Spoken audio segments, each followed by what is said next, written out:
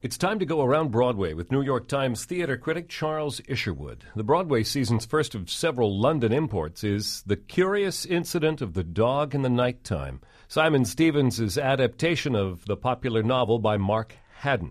Brings us inside the head of a 15-year-old autistic boy who's trying to solve more than one mystery, starting with the question of who killed the neighbor's dog.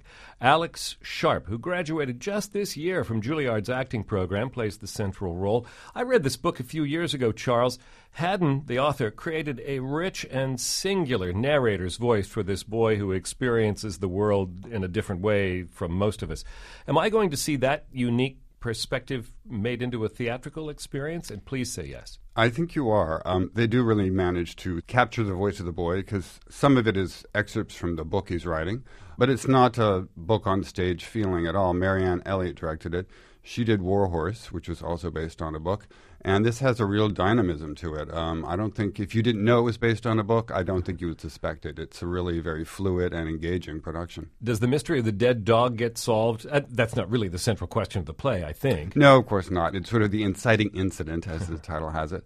It's solved by the end of the first act, in fact. Then the show is about much more than that. Yeah, it's about this boy's relationship with his family. I don't want to give away too much because there are some mysteries there, too. But it's also just a very moving portrait of how an autistic boy of his age copes with the world, both, on an emotional level and on a very tactile, literal level.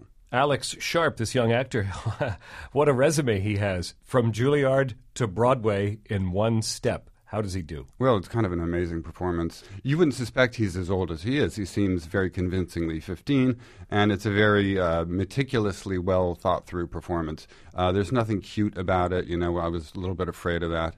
It's really kind of amazing. He could go from Broadway to getting a Tony Award, I think. It's that good. Wow. This seems like a show that might appeal to family audiences, but is that impression correct? Who should go see this? I really think it's a show that I think most people would enjoy, and it's good for families because there's not a lot of stuff on Broadway that isn't sort of splashy musicals that can appeal to a family. But I think this really does. I think everyone will enjoy it. Let's be a little more specific about that if we can. Children 10 and older, maybe? Yeah, there's a little bit of a, question of adultery comes up at one point, so probably you wouldn't want to bring your toddlers. And it isn't filled with Disney-esque spectacle by any means. No, there is some spectacle, but it's all very sophisticated. It's really kind of an interesting production. The set is very elaborate. It's this sort of glowing grid because Christopher, the central character, has very special math abilities. So they sort of put that into the set in a very intriguing way. The Curious Incident of the Dog in the Nighttime, directed by Marianne Elliott, is now running at the Ethel Barrymore Theater. And we go around Broadway with New York Times theater critic Charles Isherwood each week here on WQXR. WQXR is supported by Manhattan Theater Club, presenting Lost Lake, a new play written by David Auburn and directed by Daniel Sullivan, the team behind the Pulitzer Prize-winning Proof. New York Magazine calls Oscar nominee John Hawkes sensational, and Time Out New York says Tracy Toms is excellent. Lost Lake tells the story of two strangers bound together by circumstance and struggling for connection in an imperfect world. Now through December 21st only. Tickets at nycitycenter.org.